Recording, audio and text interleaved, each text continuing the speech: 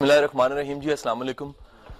مجھے یہاں بیٹھے ایک رات یاد آئی، اور رات جون سی ہے وہ ایسے تھی کہ میں اور ایک کالم نگار ہیں جاوید چودھری، ہم دونوں یہاں موجود تھے، یہاں بیٹھے ہوئے تھے، اور یہاں سے واپسی کے بعد میں گاڑی چلا رہا تھا۔ رات کے 11 بجے کا ٹائم تھا، موٹر وے پہ ہم جا رہے تھے۔ 11 بجے میری موٹر وے پہ جاتے ہوئے جو سپیڈ تھی گاڑی کی وہ 120 تھی، کیونکہ لمٹ سپیڈ موٹر وے پہ جون سا ہے وہ 120 کی سپیڈ الاؤڈ ہے۔ 120 کی سپیڈ پہ میں گاڑی چلا رہا تھا، تو ایسے ہی مجھے ایک شرارت آئی، اور وہ شرارت میں نے یہ کی کہ میں نے کہا چوئی صاحب سامنے دیکھیں، چوئی صاحب سامنے دیکھنے لگ پڑے۔ 120 کی سپیڈ پہ گاڑی کو چلاتے ہوئے میرے آگے پیچھے کوئی گاڑی نہیں تھی، میں نے ایک لمحے کے لیے لائٹ سوئچ آف کر دی۔ اسی وقت میرے منہ سے بعد میں جاوید چودھری کے منہ سے چیخ نکل گئی، اس نے کہا اے بال بتیاں۔ میں نے بتی بالی، میں کہا چوئی صاحب کی ہویا؟ کہندا یار اگے 120 دی سپیڈ تے بھی دکھدا نہیں پیا سی۔ میں کہا چوئی صاحب کی ثابت ہویا؟ کہندا ثابت ہے ہویا کہ بندے دی سپیڈ 120 بھی ہوئے، جے سامنے وکھ نہ رہا ہوئے تے گڈی نہیں چلانی چاہیے۔ حضور والا بڑا المیہ، یہ وہ ایج ہوتی ہے جس میں ہماری سپیڈ اور ہمارا پیشن 120 ہوتا ہے، لیکن اس ایج کا بڑا المیہ جو اسٹوڈنٹس کو فیس کرنا پڑتا ہے، اور مجھے بھی یونیورسٹی انجینئرنگ میں فیس کرنا پڑا، سامنے کچھ نہیں دکھ رہا ہوتا۔ ٹھیک ہے جی، اب یہ سر سچ ہے جی۔ اچھا، اب میں جس بات سے بالکل ابتدا کرنا چاہوں گا نا، جو بڑی بیس اس کے ساتھ جوڑنی ہے، وہ یہ ہے کہ آج سے نا ہزاروں سال پہلے ایک بڑا نام تھا۔ یہ روایتیں ہیں جی، ساری کوٹ کی جاتی ہیں، اور یہ روایتیں کتابوں میں مل جاتی ہیں، پتہ نہیں سچی ہیں کہ جھوٹی، لیکن ان سے ایک بات ان کی مجھے بڑی اچھی اور سچی لگتی ہے، ان سے کچھ باتیں ہم نے سمجھنی ہوتی ہیں۔ دنیا میں بڑی کہانی جھوٹی ہیں، آپ کو پتہ ہے جی؟ آپ مثنوی رومی پڑھتے ہیں تو بڑی کہانیاں عجیب سی لگتی ہیں۔ مجھے اشفاق صاحب یاد آتے ہیں، ایک بڑا خوبصورت واقعہ انہوں نے سنایا کہ جون سا نا وہ چور کو جون سا وہ روشن دان سے گرا، اس نے گلا کیا کہ یار دیکھو تم نے روشن دان جون سا کیسا بنایا، اور جون سا میں تو کیس کروں گا، چور نے کہا۔ اب یہ کہانی سمجھانے کے لیے ہوتی ہے، اس کا ایک انجام ہوتا ہے، پورا لیسن اس سے سمجھ آتا ہے۔ روایت کوٹ کی جاتی ہے کہ ایک بڑا ایک دانشور تھا، آپ اس کو ارسطو کے نام سے جانتے ہیں، ہزاروں سال پہلے۔ کہتے ہیں عمر میں چھوٹا تھا نا جب یہ، تو روز ایک رستے سے گزر کے جاتا تھا، رستے میں ایک مٹی کے برتن بنانے والا کمہار یہ بیٹھا ہوتا تھا۔ اس کی روٹین تھی کہ جاتے ہوئے وہاں ضرور رکتا تھا، رکنے کے بعد اس کا کام یہ ہوتا تھا، یہ انتہائی غور سے، انتہائی جون سا وہ کنسنٹریشن اور توجہ کے ساتھ اس کو برتن بناتے ہوئے دیکھتا تھا۔ ایک دن وہ کمہار نے اپنا کام چھوڑا، ہاتھ جاڑے اور کہا پتر ویکھنا کی ہیں؟ اس نے کہا جی میں یہ دیکھتا ہوں کہ آپ جو برتن بناتے ہیں یہ آپ کے ہاتھوں سے وہ بنتا ہے، ایسے آپ بڑے ہی طریقے سے انگلیوں کو موو کرتے ہوئے آخر کار ایک خوبصورت مٹی کے تودے کو کنورٹ کر کے ایک اچھی شکل دے دیتے ہیں۔ ٹھیک ہے جی، تو میں یہ دیکھتا ہوں کہ یہ بننے سے پہلے کہاں بنتا ہے؟ اس نے کہا پتر یہ اندر بنے تو پھر باہر بنتا ہے، اندر بنے تو پھر باہر بنتا ہے۔ حضور پہلا نقطہ یاد رکھ لیجئے گا، زندگی تب کمال کی ہوتی ہے جب آپ کے اندر کو دیوا بلے۔ اگر آپ کے اندر کو دیوا نہیں نہ بلا ہوا، اندر ویژن نہیں ہے، اندر کوئی خیال، کوئی سوچ، کوئی مقصد، یا آج لیٹسٹ جون سی کتابیں آ رہی ہیں نا، جا کے آپ بالکل لیٹسٹ کتابیں دیکھیے ورائٹی بک شاپ پہ یا ریڈنگز پہ جائیے، تو ان کے فرسٹ کیٹلاگ میں لگی ہوئی ہے کتاب دی ہیرو کے نام سے۔ تو آپ دیکھتے ہیں آج گورا اس بات کو مان رہا ہے، وہ کہہ رہا ہے ہاں نیچر کی ایک کال ہوتی ہے، اور قدرت جب بولتی ہے تو قدرت باہر سے نہیں بولتی، قدرت آپ کے اندر سے بولتی ہے۔ اور قدرت بولتی کیسے ہے؟ اس کو دیکھیے مثنوی رومی میں کیسے کوٹ کیا گیا، اس جملے کو، اسی بات کو، دی ہیرو والی بات کو مثنوی رومی میں جلال الدین رومی کیسے کوٹ کر رہے ہیں۔ فرماتے ہیں ہر شخص کا ایک کام ہے، ہر شخص کا ایک کام ہے، اور یہ کام خدا اس کے دل پہ القا کرتا ہے، اس کے دل میں ڈال دیتا ہے، اس کو ادھر اطمینان محسوس ہوتا ہے، اس کو ادھر پیشن محسوس ہوتا ہے۔ حضور والا ہمارے سارے رستے میں سب سے اچنبے کا کام جو ہوتا ہے نا، وہ یہ ہوتا ہے، انتہا کی محنت کے ساتھ، انتہا کی ایفرٹ کے ساتھ ہمارے پیرنٹس، ہمارے ٹیچرز، ہمارے شروع کے زندگی کے لوگ ہماری وہ ساری صلاحیتیں، سارا ٹیلنٹ اور وہ سارے ٹیلنٹ کے پروں کو بسم اللہ پڑھ کے کاٹ دیتے ہیں۔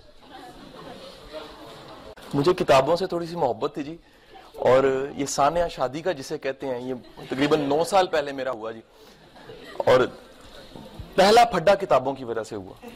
گھر میں جگہ بڑی کم تھی اور جہاں جگہ ملتی تھی میری کتابیں آ جاتی تھیں. تو میری بیگم مجھے گلا کرنے لگ پڑی ایک دن، یہ کہتی ہے کہ یار یہ بڑا مسئلہ ہے کہ بیڈ کے نیچے بھی کتابیں ہوتی ہیں. جگہ واقعی بڑی تنگ تھی جی. میں اس کے بڑے میرے پاس خوبصورت واقعات ہیں، کبھی پھر صحیح. تو میں نے کہا دیکھ یار تیری نا بڑی بدقسمتی ہے. اس نے کہا کیوں؟ میں کہا جس کے گھر سے تو آئی ہے وہ کتابیں بیچتا ہے، جس کے گھر تو آ گئی ہے وہ کتابیں پڑھتا ہے. کام تو خراب ہو گیا نا جی. تو میرے جو سسر ہیں جی، یہ بات ادھر ہی آئے گی، وہ ان کا پرانی کتابوں کی بڑی پرانی سی 40-45 سال پرانی ایک دکان انارکلی میں ہے. تو مجھے ان سے بڑا کچھ سیکھنے کا مجھے موقع ملا. میں اکثر اگر موازنہ کروں تو بیوی والی محبت بیوی سے میری ہے، لیکن سیکھنے والی محبت میری سورے سے ہے. اور وہ مجھے ایک دن بڑی خوبصورت بات انہوں نے کہی. کہتے ہیں کہ ایک دفعہ ایسا ہوا کہ اشفاق صاحب اور بانو آپا جو انسی ہیں وہ ادھر آیا کرتے تھے شاپ پہ. پرانی کتابیں بڑی نایاب ادھر سے مل جاتی تھیں، اور مجھے بھی بے شمار کتابیں، بڑی پرانی کتابیں وہ میرے فادر ان لا سے ملی. تو ایک دن وہ بڑی خوبصورت انہوں نے بات کی. انہوں نے کہا کہ مجھے اشفاق صاحب کہنے لگے احمد نام ہے ان کا، انہوں نے کہا احمد سب کچھ مار دیں اپنے اندر دا بچہ نہ ماری کدے بھی. وہ کہتے ہیں میں تھوڑا سا سوچ میں پڑ گئے اندر کا بچہ کیا ہوتا ہے. تو کہتے ہیں ساتھ ہی اشفاق صاحب نے کہا یہ وہ بچہ ہوتا ہے جو سکھانے اور سیکھنے پہ مجبور کرتا ہے، خواب دیکھنے والا. تو حضور والا یہ پہلے پر بسم اللہ پڑھ کے کاٹے جاتے ہیں، اور یہ پر کون سے ہوتے ہیں؟ خواب دیکھنے والے پر، ویژن والے پر. وقت گزرتا ہے جی، ہم میں سب کچھ آ جاتا ہے، 2-4 ڈگریاں بھی آ جاتی ہیں. حضور والا ادھر کی لائٹ ذرا کم کر دیں گے آپ اگر مناسب ہو تو. بی سی صاحب جا چکے ہیں اس لیے کہہ رہا ہوں. تو کیونکہ میں ڈر گیا تھا، ایک دم لائٹیں آن ہونے لگ پڑی، میں نے کہا کچھ ہونے والا ہے، تو ایک دم بی سی صاحب آ گئے. تو وہ اب حضور والا یہ خواب دیکھنا جو ان سے ہے، یاد رکھیے گا یہ خواب دیکھنا ایک بڑا کام ہے. میں اس قوم کا بڑا المیہ بتاؤں کیا ہے؟ ہماری بے شمار پروڈکٹ، ہمارے بے شمار کلچرل پروڈکٹ، ہماری موویز، ہمارے ڈراماز، ہماری سب چیزیں جو ان سی ہیں وہ ہمیں چھوٹے چھوٹے لیسن بھی نہیں دے رہی ہوتی. میں ایک پچھلے دن وہ مووی دیکھ رہا، میں حیران ہوا کہ اس مووی میں ایک اتنا بڑا لیسن تھا. آگے کی مووی بیکار تھی شاید. مووی کا نام بتاؤں تو فوراً آپ ہنسیں گے، عاشقی 2 نام تھا اس کا. ہنس لیا نا؟ میسج ذرا سنیے گا. مووی کے 20 منٹ گزرتے ہیں اور وہ اس کو کہتا ہے کہ تمہیں پتہ ہے بڑے کاموں کا آغاز خواب سے ہوتا ہے. یاد ہے ڈائلوگ اس کا؟ لیکن ہمیں تو لو سٹوری کی پڑی ہوتی ہے نا جی، ہم یہ جملے کم سنتے ہیں. حضور والا وہ کہتا ہے بڑے کاموں کا آغاز، بڑے ایمز کا، بڑی چیزوں کا آغاز جو ان سے ہے وہ خواب سے ہوتا ہے. المیہ دیکھیے، ہم سے سب سے پہلی جو چیز چھینی جاتی ہے وہ خواب دیکھنے کی صلاحیت ہم سے چھین لی جاتی ہے. اور جب ہم خواب دیکھتے ہی نہیں ہیں تو آغاز ہی نہیں ہوتا جی. ڈگری آ جاتی ہے، سب کچھ آ جاتا ہے، لیکن کیونکہ خواب دیکھا ہی نہیں ہوتا ہم اتنے اپنے آپ کو پابند کر دیتے ہیں اور بھول جاتے ہیں کہ دنیا کے تمام لیجنڈز جو ان سے ہیں، بسا اوقات ان کی دیکھیے تعلیم کچھ تھی، ایکسپیرینس ایکسپوجر کچھ تھا، اور انہوں نے کام کسی اور شعبے میں بڑا کر کے دکھا دیا. ہم پابندیاں لگا دیتے ہیں، ہم کہتے ہیں نہیں اگر ڈگری ایگریکلچر کی ہے تو خواب بھی ایگریکلچر میں ہی ہونا ہے. معذرت کے ساتھ میں حقیقت بتا رہا ہوں، کیونکہ ہمیں اس میں خواب دیکھ ہی نہیں رہے ہوتے. وجہ کیا ہے؟ لازم نہیں ہے جی، یہ جملہ لے لیجئے گا، لازم نہیں ہے جی کہ جو ڈگری آپ لے رہے ہیں اس ڈگری کے خواب آپ کو آتے ہیں ریلیٹڈ ٹو یور فیوچر. ممکن نہیں ہے جی. میں آج رستے میں طلحہ کے ساتھ یہی شیئر کر رہا کہ میں یو ای ٹی میں تھا، یقین کیجئے بڑا مشکل کام کیمیکل انجینئرنگ کرنا تھا میرے لیے. سزا صرف یہ تھی میرٹ پہ آ گیا تھا. غلطی 2 غلطیاں مجھے ہمیشہ یاد آتی ہیں، ایک یہ، ایک کمپٹیشن کا ایگزامز، دونوں میری غلطیاں تھی. اور جب وہ میں کر رہا تھا یقین کیجئے نیچر اٹھا کے مجھے کسی اور طرف لے کے جانا چاہ رہی تھی. اٹھا کے مثال دوں کیسے؟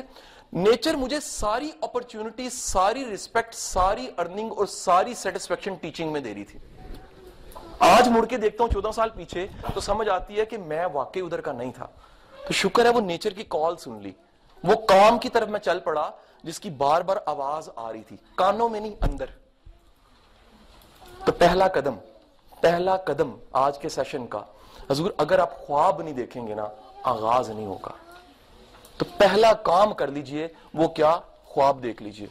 फ्यूचर के लिए कोई टारगेट बना लीजिए, अपने अंदर की आवाज को सुन के अपनी डिग्री को थोड़े एक लम्हे के लिए छोड़ दीजिए और फिर सोचिए कि नेचर आपको किस चीज की कॉल दे रही है और किस तरह के ख्वाब बना के आपने आगे चलना है।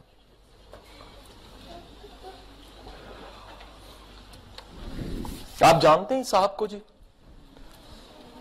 आप में से कोई जानता हो जी?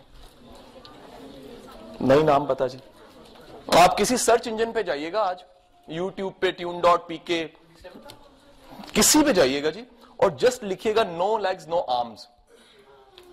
इस वक्त वर्ल्ड के टॉप 10 स्पीकर्स में इन साहब का नाम आता है। ना इनके बाजू हैं ना इनकी टांगे हैं, इनकी बेशुमार डॉक्यूमेंट्रीज और वीडियोस बनी पड़ी हैं जी। अच्छा गुजारिश सुन लीजिएगा, मैंने इनकी ना वो वीडियो सुनी, मैं हैरान हुआ कि ये बंदा ट्रांसफॉर्मर है, चेंज करने वाला है, चेंज एजेंट है। इसका एक सेशन होता है, हजारों बंदों की जिंदगी बदल जाती हैं। हजारों बंदे ख्वाब देख लेते हैं जीने का, कुछ करके दिखाने का। उसकी वजह क्या है? वो सिर्फ एक सबक सिखाता है। वो कहता है अगर मैं टांगों और बाजुओं के बगैर इतना बड़ा ख्वाब देख के उसे अचीव कर सकता हूं तो तुम्हें तो खुदा ने दोनों हाथ और दोनों टांगे भी दी हुई हैं। हुजूर वाला ख्वाब हाथों टांगों से नहीं, अंदर से देखे जाते हैं, अंदर से देखे जाते हैं। और जाके इसकी डॉक्यूमेंट्री देखिए, लोगों को धाड़े मारता देखिए, इसे गले मिलके कैसे धाड़े मारते हैं कि यार तुमने मेरी जिंदगी बदल दी, लेकिन विजय तुमने मेरी लाइफ बदल दी। और लाइफ कैसे बदलता है? वो कहता है मैं मिसाल हूं, देखो एक मैं मिसाल हूं। हजूर याद रखिएगा, बड़ी से बड़ी तबलीग इंसान को तब्दील नहीं करती, या मोहब्बत बदल देती है आपको किसी की, नंबर 1, या दूसरा जुमला ले लीजिएगा, या आपका करके दिखाना किसी को बदल देता है। और ये मैं नहीं कह रहा, ये मेरे रसूल सल्लल्लाहु अलैहि वसल्लम की सुन्नत थी। आप इतने मोहब्बत करने वाले, इतने शफीक इंसान थे कि लोगों की जिंदगी बदल गई, उन्होंने कलमा पढ़ लिया। या आप इतने प्रैक्टिकल इंसान थे इस मामले में, आपने करके दिखाया, करके दिखाया। मुझे एक जुमला बड़ा अच्छा लगता है स्टीफन आर कोवे का। वो कहता है दुनिया में सबसे बड़ा जालिम वो होता है जो मछली पकड़ता है रोज, सर खान साहब, मछली पकड़ के रोज खिलाता है और मोहताज कर देता है। बड़ा इंसान वो होता है जो मछली पकड़ना सिखा देता है आपको, आपकी मोहताजी खत्म हो जाती है। तो हजूर याद रखिएगा, ये काम आपने जरूर सोचना है। आपका ख्वाब, आपका एम, आपका डिलीवर करना, आपका सोसाइटी को कुछ दे के जाना, वो इस बुनियाद के साथ और इस शर्त के साथ हो कि हमने जिसको पांव पे खड़ा करना है वो मोहताज ना रहे, वो मोहताज ना रहे, वो डिलीवर करने वाला बन जाए और वो भी दूसरों की उसी तरह ही मदद करे। एक पब्लिशर था खान साहब, लोकल लाहौर का, तो मैं उसके ना एक मुलाजिम को मिला। मैंने कहा यार ये तुम्हारा जो बॉस है वो ईमानदार है? उसने बड़ी खूबसूरत बात की, वो कहता है पूरा ईमानदार है, कसम अल्लाह दी, जब तक मौका बेईमानी तो ना मिले। मैंने कहा समझा नहीं। कहता ये मौका मिल जाए ना फिर ईमानदार नहीं का, कहता ना मौका दो फिर ईमान, अगर मिल जाए नहीं छोड़ता, लेकिन ना मिले फिर बड़ा ईमानदार है। हजूर जिंदगी में सबसे जबरदस्त लम्हा वो होता है जब कोई ना देख रहा हो लेकिन आपको पूरा यकीन हो कोई देख रहा है।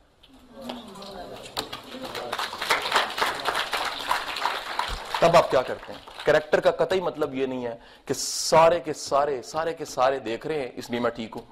कैरेक्टर का मतलब मेरी तन्हाई है। कैरेक्टर का मतलब मेरा वो टाइम है जो मैं अपने साथ गुजार रहा हूं। मेरी अपने साथ बातचीत बताती है मेरा किरदार कितना बड़ा है। मेरी किसी के साथ बातचीत तो बड़ी म्यारी हो सकती है, लेकिन मेरी अपने साथ बातचीत और वो टाइम जिसमें मुझे कोई नहीं देख रहा, मैं तब क्या हूं। अब जुमला ले लीजिएगा, जुमला ये है जब हमें एक मौका मिलता है ना, ऐसा मौका जिसमें हम चीट कर सकते हैं और डंडी मार सकते हैं। दर हकीकत नेचर हमें कह रही होती है इससे बड़ा अच्छा मौका मैंने एक आगे रखा हुआ है, आप छोटे पे इक्तफा कर जाओगे, बड़ा मौका जाया हो जाएगा। जो नेचर ने देना है ना उससे आगे पड़ा होता है। हम अपने आप को इतना सस्ता बेच देते हैं वहां पर कि वो फायदा छोटा सा ले लेते हैं और जो आगे फायदा होना होता है वो छोड़ देते हैं। ईमानदारी का दर हकीकत मफहूम ये है कि आपका ये ईमान है कि जो चीज मुझे मौका मिला ना, ये है डंडी, मैंने नहीं मारनी, क्योंकि जो देने वाला है ना मुझे इससे बेहतर देने वाला है और वो आगे मेरी चीज इंतजार कर रही है। मेरी गुजारिश समझे कि नहीं समझे जी? ये टाइम कैरेक्टर के चेक है जी। और जिंदगी में हर लम्हे ये टाइम आता है। कुर्बान जाइए, वो खूबसूरत वाकया आपने सुना होगा कि सहाबी जो उनसे वो कट फट के एक गजबा से वापस आ रहे हैं, जंग लड़ी है ना जी, رسول کے ساتھ جنگ ہو تو غزوہ, اور وہ جو جنگ لڑی ہے اس میں کتنے شہید بھی ہوئے ہیں, کتنے جو ان سے وہ رہ گئے ہیں, کتنے زخمی ہیں, شہر کی طرف واپس آیا جا رہا ہے, اور رسول پاک کہہ رہے ہیں کہ اصل جنگ اب شروع ہونی ہے. تو صحابی کہہ رہے ہیں یا رسول اللہ وہ جو جنگ لڑ کے آئے ہیں اس سے بڑی جنگ بھی وہ ہو سکتی ہے؟ انہوں نے کہا ہاں, وہ جہاد اصغر تھا, جہاد اکبر تمہارا نفس کے ساتھ ہے, اپنے ساتھ ہے. تو حضور وہ یاد رکھیے گا, وہ جنگ ہر لمحہ چل رہی ہوتی ہے, وہ ایک دن کی, مہینے کی, سال کی جنگ نہیں ہے, لمحہ بلمحہ میری جو جنگ ہے, میرے ساتھ جنگ ہے, وہ جہاد اکبر ہے. اس لیے وہ معروف جملہ پروفیسر احمد رفیق اختر ہمارے استاد ہیں, وہ کہتے ہیں صوفی بڑا بہادر ہوتا ہے غازی سے, کیوں؟ وہ روز جنگ لڑتا ہے, روز جیتتا ہے نفس سے, روز جنگ لڑتا ہے.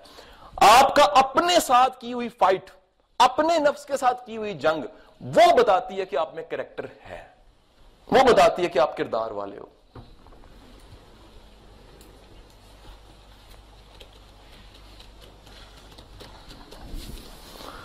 یاد رکھیے گا زندگی میں مشکل لمحے آتے ہیں, فیصلے کے وقت آتے ہیں, اور ڈیسیژن نہیں ہوتا, ہم سے کام نہیں ہوتا, کرنا کیا ہے, جانا کدھر ہے, پہنچنا کہاں ہے. آپ نے کسی ایسے صاحب کو دیکھا جو گاڑی میں سوار ہو جائیں اور سوار ہونے کے 16 منٹ بعد اٹھیں, اٹھنے کے بعد ڈرائیور کے پاس جائیں اور ڈرائیور کو جا کے کہیں کہ صاحب یہ گڈی کتنے جاندی پئی ہے. ڈرائیور کیا کہے گا؟ یار تو بینڈ تو پہلے پوچھنا سی نا, یا چلے چھوڑیں جی 16 منٹ, 16 گھنٹے گزر گئے گاڑی چلتے ہوئے, اٹھ کے جائیں اور جا کے پوچھیں کہ گڈی کتنے جاندی پئی ہے. یقیناً وہ اٹھا کے باہر پھینکے گا کہ یار 16 گھنٹے تو گڈی چل رہی ہے. حضور آپ 16 منٹ 16 گھنٹوں کی بات کرتے ہیں. اس ملک میں 16 سال کی تعلیم حاصل کرنے کے بعد بچہ مجھے فون کر کے کہہ رہا تھا سر میں ہون کی کراں, میں کتنے جانا. اور میں یونیورسٹی پنجاب میں پڑھاتا ہوں, ایک کلاس میں نے بچوں سے پوچھا, سائیکالوجی کی اسٹوڈنٹ سے, کہ بیٹا یہ کیوں کی تم نے ڈگری فائنل؟ 60% کا جواب تھا امی نے کہا تھا. اکا دکا کو پیشن والا ملا, پتہ ہی نہیں ہے جس بس میں جس گڈی میں سوار ہوئے ہیں پتہ ہی نہیں ہے کر کیوں رہے ہیں. اکثر کا جواب یہ بھی ہوتا ہے میرٹ پہ آ گئے تھے اور آپشن کوئی نہیں تھی, ہے کہ نہیں ہے جی. تو حضور یاد رکھیے گا, مشکل کام یہ ہوتا ہے زندگی میں کس پل کو آگ لگانی ہے اور کس پل پہ چلنا ہے. اگر آپ کو یہ خبر ہو جائے نا کہ کس پل پہ چلنا ہے, میرے استاد تھے واصف علی واصف صاحب, بڑا خوبصورت جملہ ہے, وہ کہتے ہیں جڑا وڈا استاد ہوندا ہے نا, سچا پیر ہوندا ہے, وہ خواہشاں مکا کے ایک خواہش دے دیندا تانوں. کتنی خواہشوں کو آگ لگ جاتی ہے اور ایک خواہش رہ جاتی ہے. جب آپ کے پاس ایک خواہش رہ جائے نا تو اس ایک خواہش کا نام ہے پیشن, جذبہ, جنون. آپ مر جاتے ہو لیکن ہارتے نہیں ہو. آپ کو یقین ہوتا ہے کہ میں نے اس کو نہیں چھوڑنا, کیونکہ سارے پل جلانے کے بعد آپ اتنی قیمت ادا کر چکے ہوتے ہو, آپ پیچھے مڑنے کا سوچتے نہیں ہو.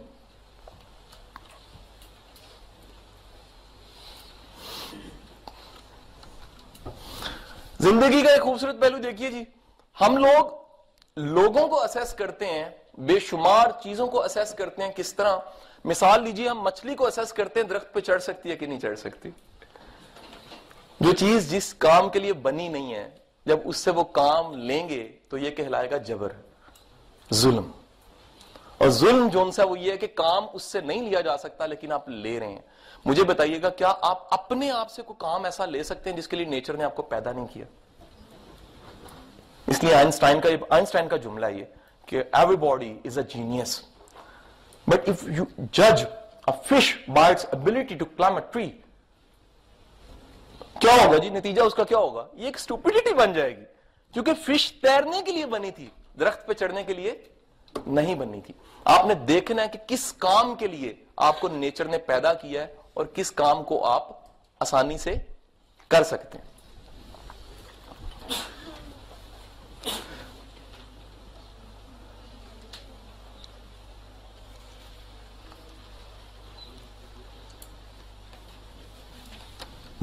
تصویر کو غور سے دیکھیے, کتنے چہرے ہیں اس میں.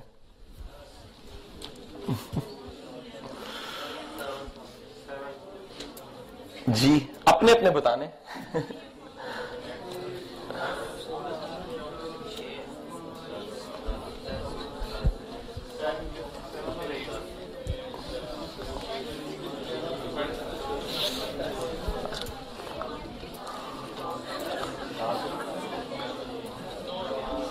اچھا یہ مانتے چہرے کافی ہیں ویسے ہیں؟ چلیں چہرے کافی ہیں. جملہ لے لیجئے گا, نظارہ بدلتا نظر سے. نظر بدل جائے نظارہ بدل جاتا ہے.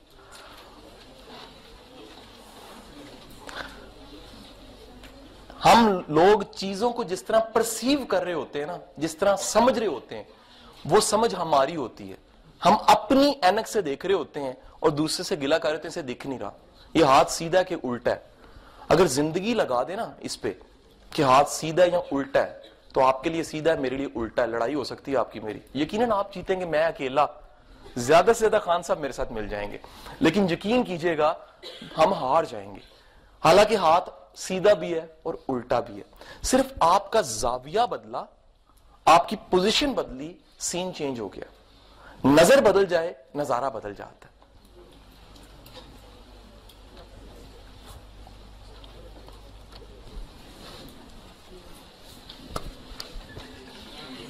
جان گئے نا لائف جی. ایک بڑا ایک جملہ, ایک اس کے بعد آتا ہے ایک واقعہ ایچ آر کی بکس میں لکھا ہوتا ہے, اور وہ واقعہ اس طرح کہ کہتے ہیں ایک جو ان سا مینڈک تھا وہ گر گیا کنویں میں. وہ جیسے کنویں میں گرا تو دوسرا اوپر سے اسے بچانے آیا, وہ بھی گر گیا. دونوں جو ان سے اکٹھے ہو گئے کنویں میں.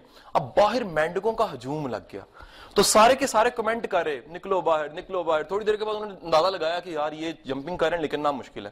کمنٹ آنے لگ پڑے, نہیں نکل سکتے یار, رہ جاؤ گے. 2 نے کہا یار مر جاؤ گے. 3 نے کہا یار یہ ہو نہیں سکتا, یہ نکلیں. اور یہ باتیں آپس میں ہوتے ہوتے ہوتے ہوتے ہوتے آخر کار دیکھا کہ ایک واقعی جو انسا تھا نا, وہ جمپ کرتے کرتے کرتے کرتے آخر کار مر گیا. ایک جمپ وہ اور آ رہا ہے, جمپنگ کرتے کرتے آخر کار باہر آ گیا. جیسے ہی باہر آیا جیو والے آ گئے, سما سٹی 42 سارے مائک لے کے پہنچ گئے, اور آ کے کہا کہ آپ کیسے باہر نکلے. تو آگے سے وہ خاموش رہا, پتہ لگا وہ بہہ رہا تھا. اگر وہ بھی سن لیتا تو مر جاتا. حضور زندگی میں ہر کوئی, پتہ نہیں کتنے لوگ آپ کو کہہ رہے ہوں گے نہیں ہو سکتا, اے نہیں تو نہیں کر سکتا, یہ نہیں ہو سکتا, کدے نہیں ہو سکتا, ممکن ہی نہیں ہے, سوال ہی پیدا نہیں ہوتا جی, اے کس طرح آج تک تو کسی نے کیتا نہیں ہے. حضور آپ نے سب سے بڑی جنگ بھی ان لوگوں سے لڑنی ہوتی ہے جن کو دکھ نہیں رہا ہوتا, جن کے اندر ویژن نہیں ہوتا. آپ کا ویژن بتاتا ہے کہ میں قدم اٹھا رہا ہوں اعتماد کے ساتھ, کیونکہ مجھے دکھ رہا ہے.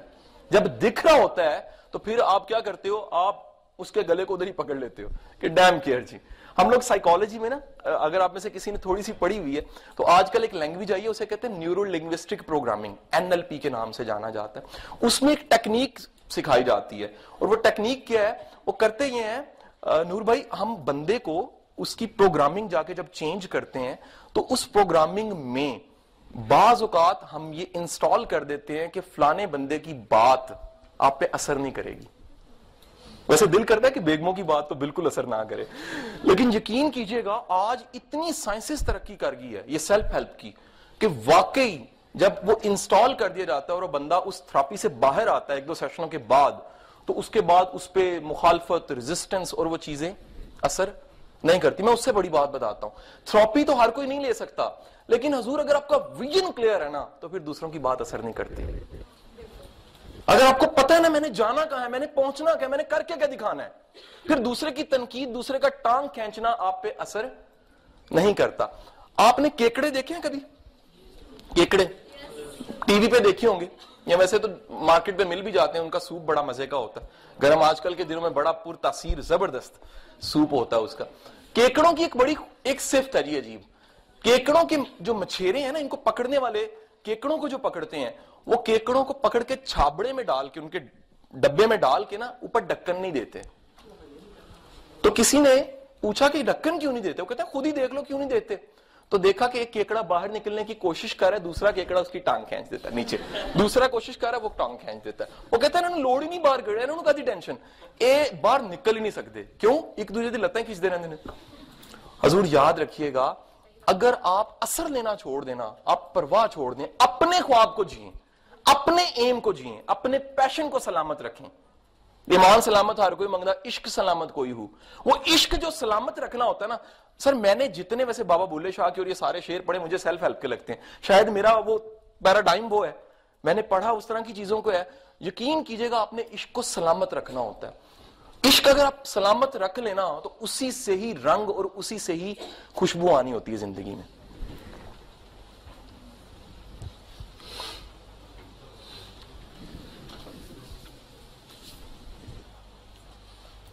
سلائڈ شو کی بجائے ہم لوگ جائیں گے کرنے کا کام. جی ہم لوگ اپنے آپ کو ضائع کہاں کرتے ہیں؟ کمفرٹ زون میں. اور کمفرٹ زون کیا ہوتی ہے ذرا دیکھیے گا. دنیا کی 90% پاپولیشن کمفرٹ زون میں رہ رہی ہوتی ہے. ہم بیمار ہیں جی، سروائیو کے لیے کوشش کر رہے ہیں جی، فیئرز بڑے ہیں جی، تھک گئے ہیں جی، ڈپریس بڑے ہیں، سوسائٹی ایسی ہے، معاشرہ ایسا ہے، حالات ایسے ہیں، اور لوگ کیا کہیں گے؟ یہ سارا کچھ کمفرٹ زون ہے. اور اس کے باہر کیا پڑا ہوتا ہے؟ Fearless, excitement, financial freedom, dreams, confidence, جو کچھ آپ کر سکتے ہیں، بلیوز، ویلتھ، سکسیس، سب کچھ کمفرٹ زون سے باہر پڑا ہوتا ہے. ہمیں اس کمفرٹ زون سے نکلنا ہوتا ہے. اور کمفرٹ زون سے نکلنے کے لیے کرنا کیا پڑتا ہے؟ قدم یاد رکھ لیجئے گا. مین اسٹیپ از دیٹ آپ ذمہ داری قبول کرتے ہیں کہ میں بدل سکتا ہوں. جب آپ کو یقین نہیں نہ ہوتا کہ آپ بدل سکتے ہیں تو پھر ساری دنیا کہتی ہے تم بدل سکتے ہو، کوئی نہیں بدل سکتا، کچھ نہیں بدلے گا. آپ کو یقین آ جائے نا کہ میں بدل سکتا ہوں، بدل جاتا ہے، بدل جاتا ہے. میڈم سٹوری، ان کی بڑی سکسس سٹوری مجھے اچھی لگی. مجھے اپنا وقت یاد آ گیا. تو میں یونیورسٹی میں نیا ایڈمیشن ہوا جی. زندگی کا پہلا غم غربت تھا. انٹرسٹنگ سنو. غربت کیا تھی؟ پہلی فیس دینے کے پیسے کوئی نہیں تھے.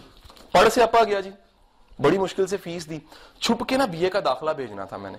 ابا جی نہیں مانے، انہوں نے کہا نا یار 2 ڈگریوں کے چکر میں یہ وہ. تو میں نے چھپ کے داخلہ بھیجا کسی سے فیس لے کے نا. رزلٹ آیا تو میرا یونیورسٹی میں ٹاپ 10 میں نام تھا. اب وہ جب رزلٹ آ گیا میں نے والد صاحب کو بتایا. وہ کہتے ہیں اچھا ٹھیک ہے. میں نے اب وہ پیسے جو جنریٹ کرنے ہوتے تھے 1450 روپے، میرے پاس 2 بچے پڑھنے آتے تھے، تھوڑی سی ان کی فیس تھی. اچھا میرے پاس اپنا خواب تھا. جیسے جیسے سٹڈیز آگے بڑھی، وقت گزرا، وہ 2 بچے پہلے سال میں 8 یا 10 ہو گئے.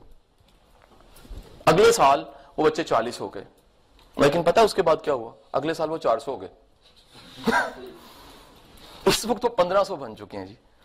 اور ہر سال وہ 1500 بچہ آتا ہے، اس ادارے سے پڑھتا ہے اور چلا جاتا ہے. چند سال پہلے نا ہم نے مل کے پلان کیا. میں، جاوید چودھری تھا، بلال کتب تھا. ہم نے کہا یار گرومنگ نہیں ہے سوسائٹی میں، تربیت نہیں ہے، اس پہ کام ہونا چاہیے. ہم نے سیشنز ریکارڈ کرنے شروع کیے. وہ چھوٹے سے ادارے میں ان بچوں کے ساتھ تربیت پہ، اسٹڈی ڈیووشنز پہ، ٹارگٹس پہ، کمفرٹ زون کو ہم نے چھوڑا، کام کر کے دکھانا شروع کیا. اور رزلٹ کیا نکلا؟ ان کو ہم نے ریکارڈ کر کے یوٹیوب پہ ڈالا. آپ جا کے دیکھیے گا، ہزاروں کلک لگے ہوئے ہیں اور اتنی فیڈ بیک آتی ہے. وہ کہتے ہیں یار یونیورسٹیوں کو سوچنا چاہیے، اداروں کو سوچنا چاہیے کہ وہاں پر تربیت کے سیشن، سیلف ہیلپ کے اور گرومنگ کے سیشنز ہونے چاہیے، جو کہ نہیں ہے. اندازہ کیجیے. کمفرٹ زون سے باہر نکلیے. آپ کی سکسس سٹوری تب بنتی ہے جب آپ اپنی کمفرٹ زون کو چھوڑتے ہیں، آپ تکلیف اٹھاتے ہیں، آپ پین لیتے ہیں. جب آپ پین لیتے ہیں تو یاد رکھیے گا آج کی پین کل کی راحت بننی ہوتی ہے. اور بعض اوقات پین ٹیسٹ بن جاتی ہے آپ کا، آپ کو مزہ آنے لگ پڑتا ہے کہ یار جو میں زندگی جی رہا ہوں یہ کمال زندگی ہے کہ نہیں ہے جی.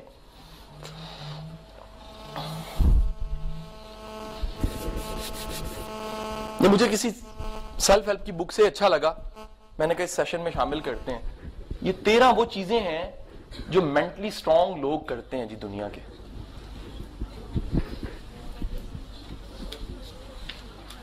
آپ کو پتا دنیا میں نفسیاتی بیماریوں میں ایک بڑی بیماری کیا ہے؟ سیلف پٹی کی، اپنے آپ پہ ترس کھانا. اور ایک جرنل ایوریج بتاؤں، یہ لوکل جو سروے ہے، ہمارے 70% بچوں میں بیماری ہوتی ہے، سکولز، کالج، یونیورسٹی کے اسٹوڈنٹس میں. آپ آزما کے دیکھ لیں، چھوٹی سی بات پہ دل دکھ جاتا ہے، مائنڈ کر جاتے ہیں، ہے کہ نہیں ہے؟ وجہ کیا ہوتی ہے؟ سیلف پٹی کی بیماری ہوتی ہے. سیلف پٹی کیا ہے؟ اپنے اندر ہی اپنے آپ کو کہتے ہیں نا یار میں قابل نہیں ہوں، میں نالائق ہوں. اس کو کیا پتا میرا تو نانا جی بھی فوت ہو گئے تھے، سب کے فوت ہو جاتے ہیں. ہے کہ نہیں ہے جی؟ They do not give away their power. Change کے لیے شرمیلے نہیں ہوتے. یاد رکھیے گا چینج جو ثبات ایک تغیر میں ہے زمانے کو. دنیا میں ایک ہی چیز کانسٹنٹ ہے اور وہ کیا ہے؟ چینج. تبدیل ہونے والا تبدیل کرتا ہے، تبدیل ہونے والا تبدیل کرتا ہے جی. اپنی انرجیز کو وہاں ضائع نہیں کرتے جن چیزوں کو کنٹرول نہیں کیا جا سکتا. آپ دیکھ لیجئے کامنلی سوسائٹی میں بے شمار لوگ آپ کو وہ ملیں گے اپنی وقت، اپنی سوچ، اپنا بولنا، اپنا خیال، اپنی چیزیں ضائع کہاں کر رہے ہیں؟ ان چیزوں میں جن سے کچھ رزلٹ نہیں ہے، کچھ حاصل نہیں ہے.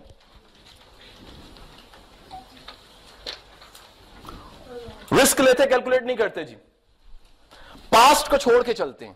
یاد رکھیے گا ماضی جب تک اب منقطع نہیں کرتے، ماضی سے لیسن لیں، ماضی کو چھوڑ دیں، آگے چلنا ہے آپ نے. اور یہ سب چیزیں چھوٹے چھوٹے پوائنٹس ہیں جی، ان کو لوگوں نے آزما کے، سمجھ کے اور زندگی میں استعمال کر کے دیکھا جی. آخری سلائیڈ. اور اصل میں سیشن کا تو پلان اویس نے نا بنایا تھا سر 1.5 گھنٹے کا تاڑا لیکچر ہے. میں سلائیڈا شائڈا رکھ نہیں اینو کلوزنگ نہیں میں پہلے دسنا سی نا. اب اس کو کلوزنگ پہ لے آتے ہیں نا، اس کو کسی جگہ پہ ہم نے کلوز دینا جی. میں پچھلے دنوں نا کسی ادارے میں بیٹھا ہوا تو اس کے جو ہیڈ آف ڈپارٹمنٹ تھے نا وہ میرے ساتھ گپ لگا رہے، بات کرتے کرتے میں نے کسی اسٹوڈنٹ کا تذکرہ کیا. کہتے ہیں یار وہ بڑا جونسا تھا نا، وہ شہزادہ تھا.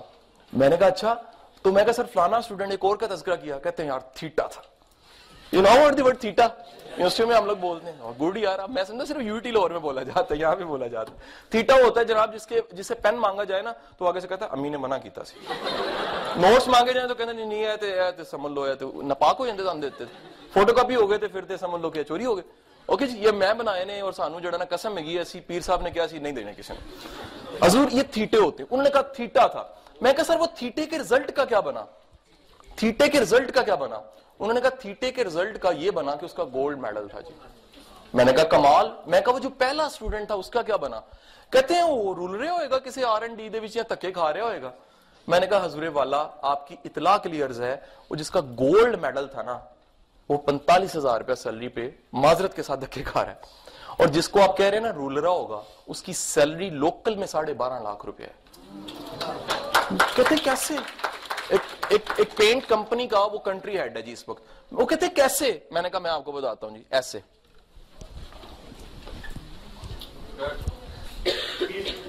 حضور جو خود چل کے نہیں دکھا سکتا نا وہ لیڈر نہیں ہوتا.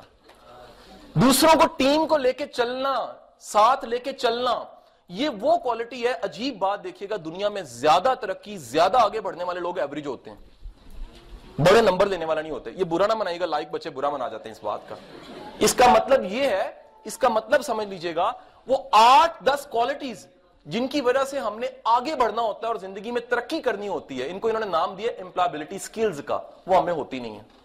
مثلا مثال لیجئے گا، ہمیں اپنی بات سمجھانی نہیں آتی، ہمیں اگلے کی بات سمجھنی نہیں آتی، ہم میں اعتماد نہیں ہوتا اپنے آپ پہ. ہم ایک کشتی میں سوار ہوتے ہیں، اسی پہ شک کر رہے ہوتے ڈوب نہ جائے.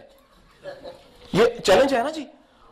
ہمیں دوسروں کے ساتھ ریلیشن بنانا نہیں آتا، ہم سوشل نہیں ہوتے، ہمیں ڈر لگتا ہے کہ ساری دنیا جو ان سے وہ ہمارے مخالف ہے. چھوٹی چھوٹی کوالٹیز کا نہ ہونا ہمیں کیا کر دیتا ہے؟ ہماری ڈگری اچھی دے دیتا ہے، گولڈ میڈل دے دیتا ہے، لیکن زندگی میں ہم لوگ فیلئر پہ چلے جاتے ہیں. کمال یہ ہوتا ہے کہ آپ میں چند کوالٹیز ایسی ضرور ہوں کہ آپ لیڈ کر رہے ہوں. لیڈ کرنے والے لوگ ترقی کرتے ہیں. آخری المیہ اور بات ختم جی. جب تک آپ نوکری لینے کے لیے زندگی میں محنت کرتے رہیں گے نا ترقی نہیں کریں گے. حضور نوکری دینے والا بنے، نوکری دینے والا ترقی کرتا ہے. اتنی بڑی سوچ ہو کہ میں نے خود ایسا بننا ہے کہ کل کو میں سسٹم بنا کے دوں اور لوگ فائدہ اٹھائیں، لوگ اس سے فائدہ اٹھائیں، پھر ترقی ہوتی ہے. نوکری کی ڈیفینیشن کیا ہے؟ یو نو آخر میں آپ سے پوچھ کے اجازت چاہوں گا جی. نوکری کیا ہوتی ہے؟ اپنے آپ کو سستے داموں بیچ کے، اپنے وقت کو بیچ کے پیسے لینے کا نام ہوتا ہے نوکری.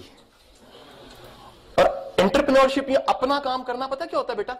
اس کا مطلب ہوتا ہے اپنے جنون، اپنے شوق اور اپنے لیے کام کر کے سب چیزوں کو پیچھے لگا لینا.